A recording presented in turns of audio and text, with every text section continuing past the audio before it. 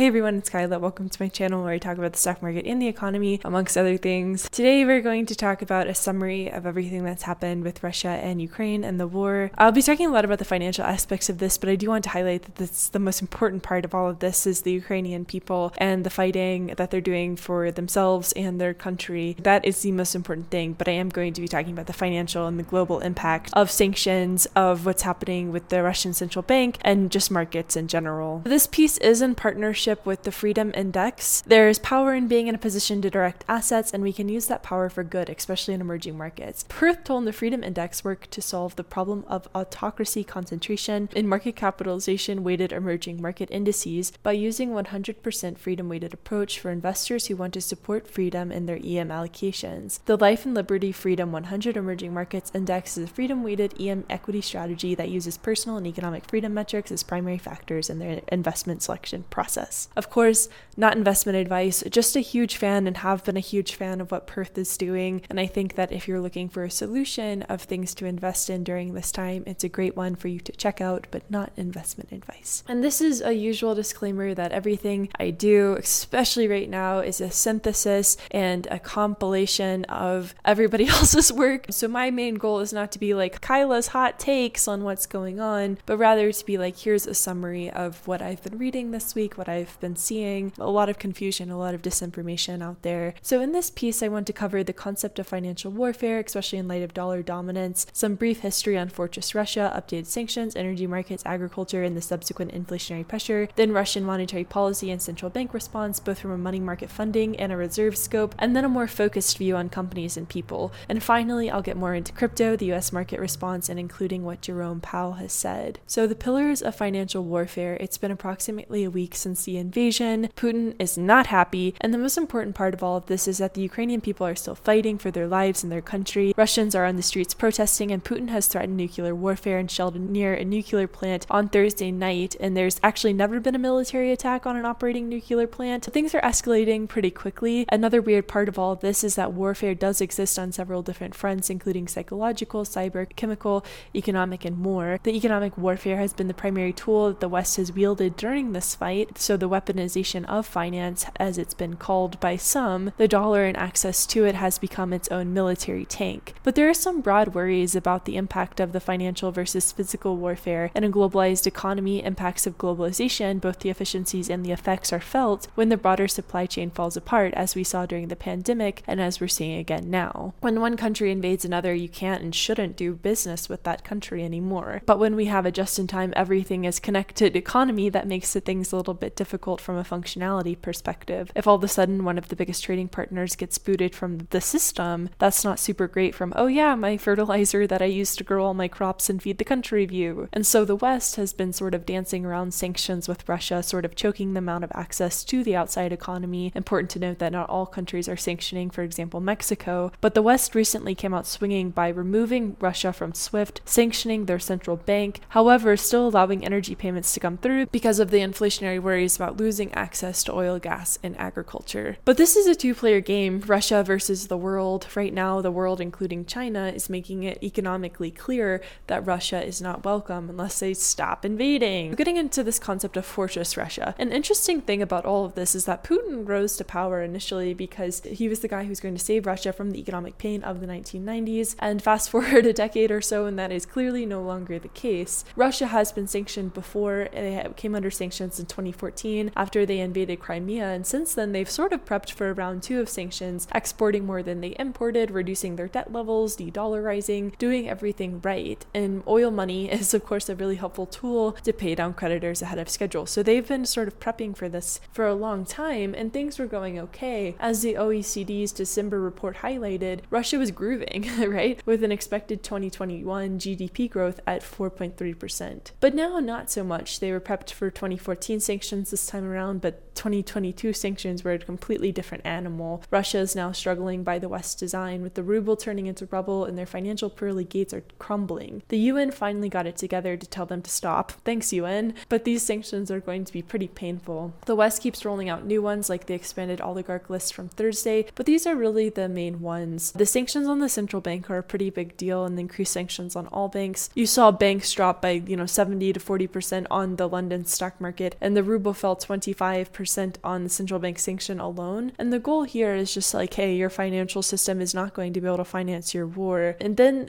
Russia was removed from SWIFT. That prevents them from using SWIFT for cross-border messaging with other financial institutions, which shuts them out of the broader financial system. They have their alternative, SPFS, but that's like not really an alternative. There's also direct sanctions on Putin and the oligarchs, take their yachts, seize their assets. The goal here is to make the oligarchs mad at Putin so they hopefully boot him. But all of that makes for a pretty brutal impact to the Russian economy. The main goals are to freeze out the very rich and make them mad at Putin and make it harder for Russia to finance their war efforts. But these sanctions exclude the backbone of Russia's economy. They're still getting about $1 billion a day in oil and gas payments, which is a lot of money. The oil and gas payments are effectively fueling the war, but it's a painfully delicate balance for the very energy-dependent West. As the German economy minister said, I wouldn't support an embargo on imports of fossil fuels from Russia. I would even speak out against it because we would threaten the social peace in the republic. That's a thinly veiled suggestion that if they sanction Russian oil and gas, all would not be peaceful on the Western Front. But everything is of course subject to change. It was once relatively unthinkable that Russia would be swifted, but that ended up happening too. This picture shows the difference between February 25th to March 2nd with regards to energy. Previously, the Biden administration would not sanction oil, but now they're like, nothing's off the table. So we'll see what ends up happening with that. With regards to energy markets in general, even though energy isn't sanctioned directly, it's still kind of sanctioned. Russian exports are down 2.5 million barrels per day. Oil moved 20%, huge moves in oil and natural gas, because nobody really wants to even look at Russian oil because of the fear of being hit by sanctions. Nobody wants to finance it, nobody wants to refine it, no tank wants to carry it, and it currently costs $3.5 million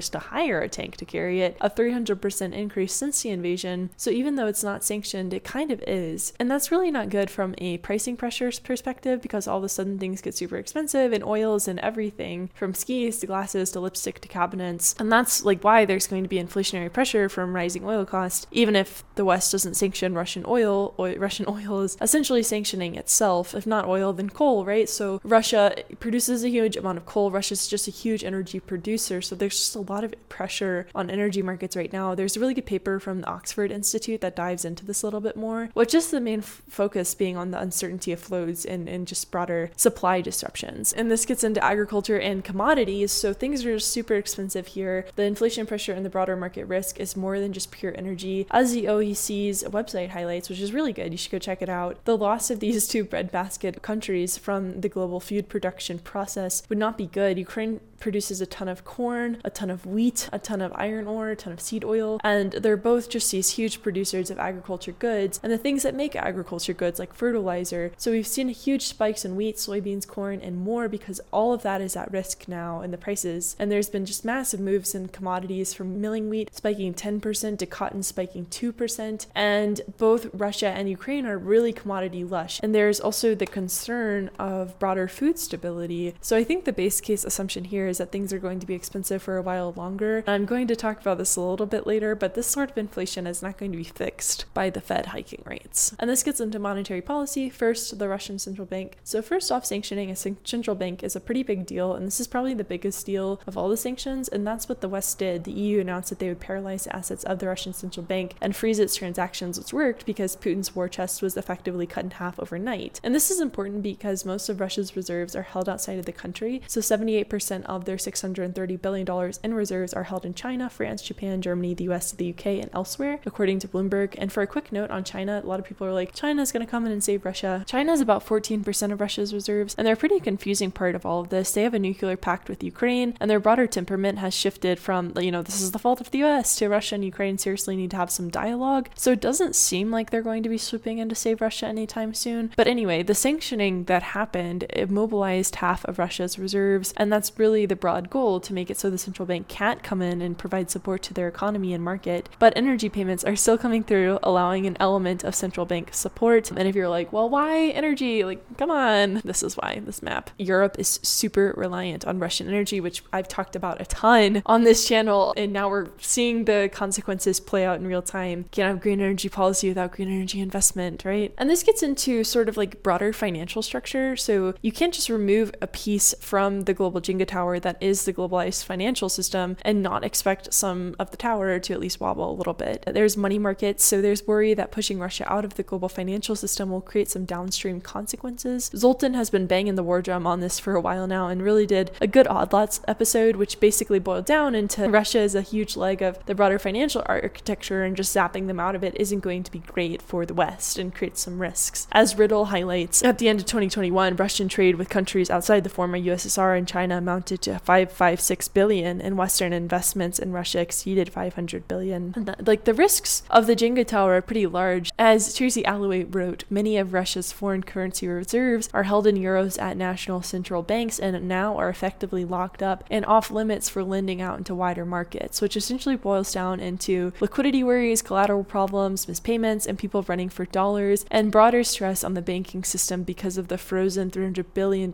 of Russian foreign currency. Basically, the wheels on the bus of the financial system could get some flat tires, and that could prevent the whole thing from moving forward like it's supposed to. As Matt Klein highlights, banks in the allied countries that could therefore be facing more than $100 billion of losses now that sanctions have largely cut off the Russian financial system from access. So there's just a lot of plumbing and a lot of interconnectivity, and with MCSI removing Russian stocks, those trying to buy the dip on the RSX or holding Russian debt might be wrecked, to use a scientific term. And this gets into reserves. So the central bank might be wrecked too. This is a big deal. Paul wrote a piece for the Financial Times about international capital markets and Russia. Quote, "It has allowed the country to import a degree of institutional certainty, vast foreign reserves and reserve currencies, and the use of Western courts for dispute resolution." This is an important point from Nick Trickett, where reserves don't equal stability.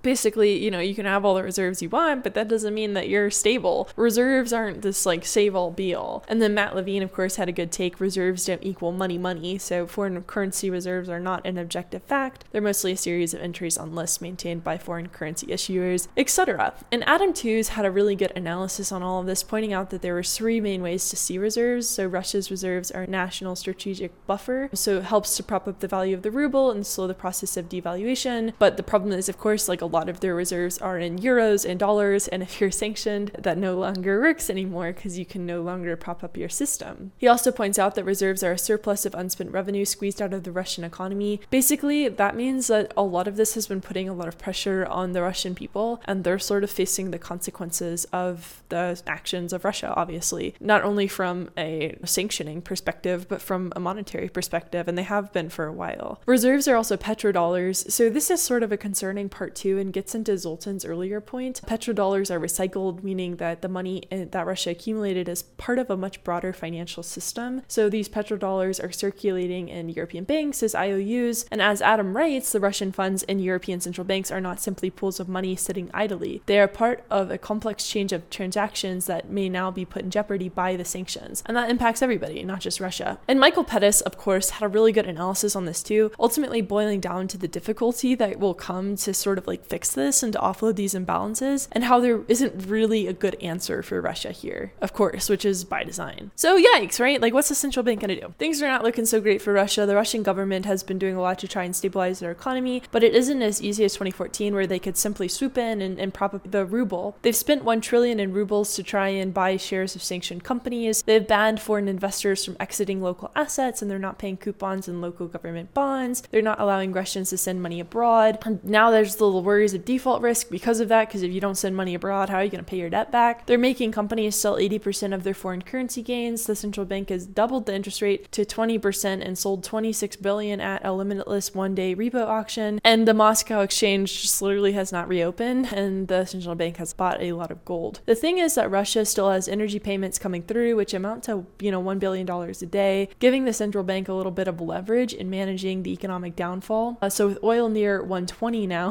they're going to bring in maybe 120 billion extra revenue this year. So as oil goes up more, Russia's going to make more money. So that's kind of the thing with energy payments and how they're able to circumnavigate some of this. But things are just broadly definitely not looking good. As Julia Friedlander said, you impoverish Russia through sanctions, but they destroy Ukraine in the process and no one gets anything. And this gets into the currency. So the ruble has been doing not good. The ruble has become rubble. Things are pretty wacky. There's just a worry of liquidity in the foreign exchange markets and just a large amount of risk coming in from just broader uncertainty and what that means for the ruble. And of course, if your currency becomes unusable, you're in a world of pain, and the central bank might return to the gold standard considering the massive amounts of gold that they have, but it's largely uncertain what's going to happen. And this gets into the dollar because, of course, a lot of people have always been questioning the dollar's role during all of this too, and it's essentially become a weapon, right, in its own right. One must imagine that China's watching this and is like, okay, time to rotate away from the US dollar, and Powell confirmed that in his Senate hearing on Thursday. And Zoltan has pointed out that other countries are going to follow suit. If you wield the dollar as punishment, people are going to try and avoid being punished. A Wall Street Journal article wrote, barring gold, these assets, money, are someone else's liability, someone who can just decide they're worth nothing. So the dollar has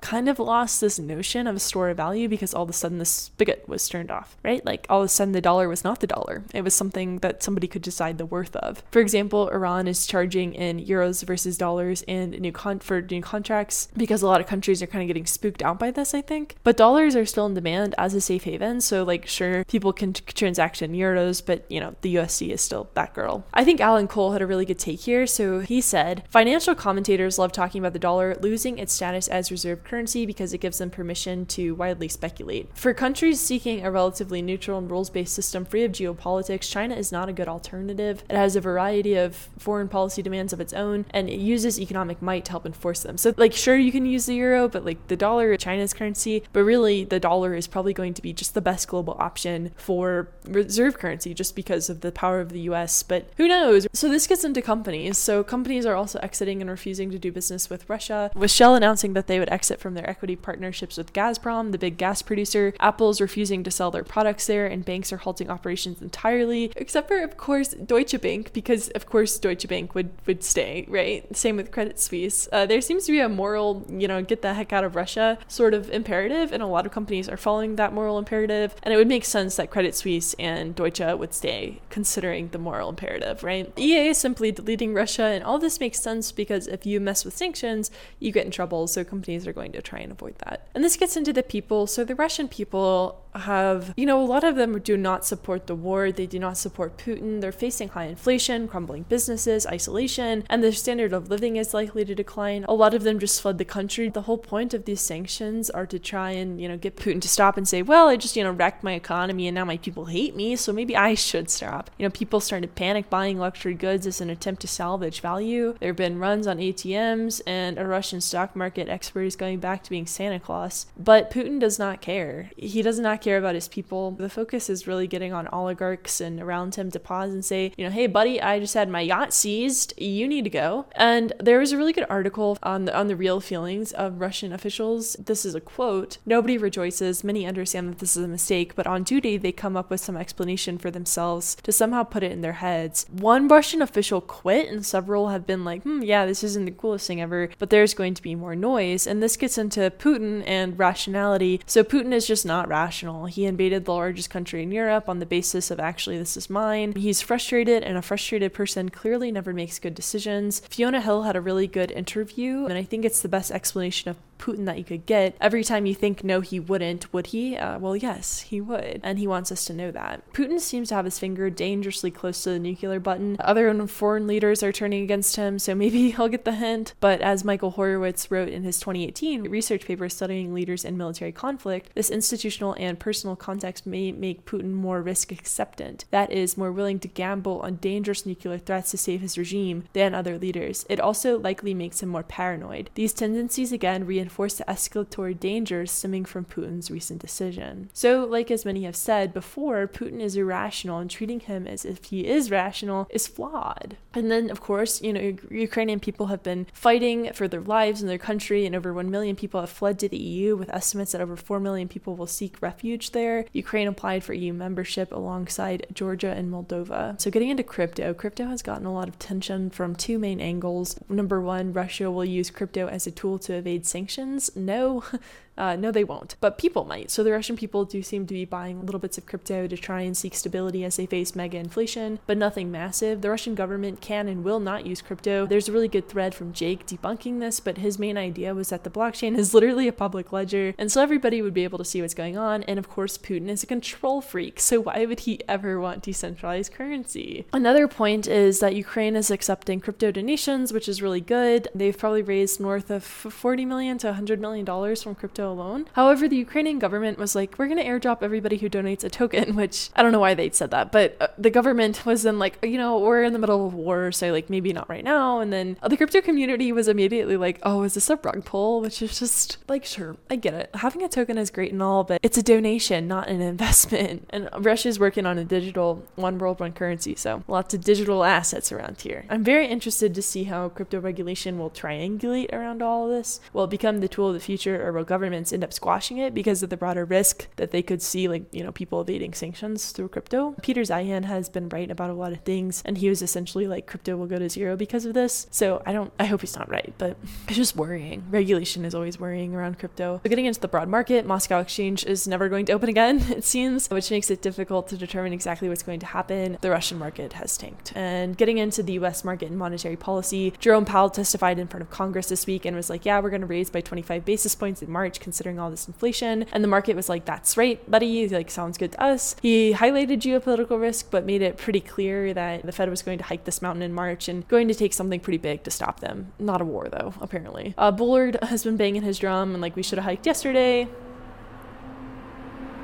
Nice. But it does seem like the Fed is really focused on taming inflation. Biden made a sort of funny comment during the State of Union when discussing inflation, where he was telling companies to simply cut costs and manage it, which like doesn't really work considering that literally everything is super expensive and wages are not growing. So like, I don't know what they're going to do about that. So the Fed is going to try and play catch up as we enter into arguably one of the most uncertain times in recent history. So that should be an interesting experiment. Powell says the economy isn't that intertwined with Russia, but we all know that, globalization, comparative advantages are that little pillar holding up big economy. The ECB will likely be moving in a different direction because of their energy exposure, also because their market is pretty red because of inflation risks that they're facing probably higher inflation and concern than the US, but things are looking bleak. Stagflation is a big worry. General ideas like we're probably going to enter a recession, like maybe a baby one, a little growth slowdown just as a treat, coupled with outrageous prices, and things will recover pretty quickly, then be back on all cylinders. As John Kemp highlighted, the yield curve is inverting almost. So things are not looking super hot for the US economy, but they're also like not looking bad. So it's just like kind of that weird thing where like data and expectations might be diverging. Yeah, it's probably going to change how our economy grows. Germany is going to spend a lot more on defense spending. Europe is going to classify weapons as ESG. And I think a lot of people are going to demand that some manufacturing becomes domestic again. And so this could be hopefully an era of like really solid geopolitical relations, but more country independence.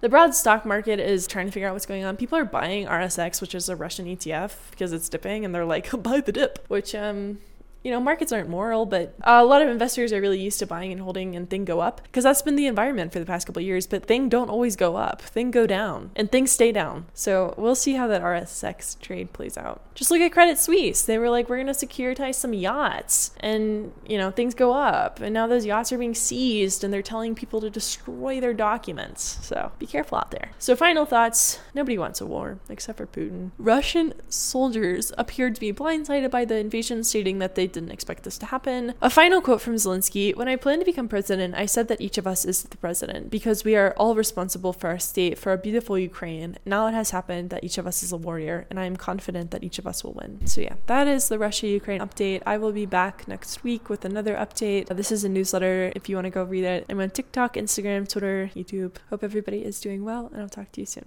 Bye.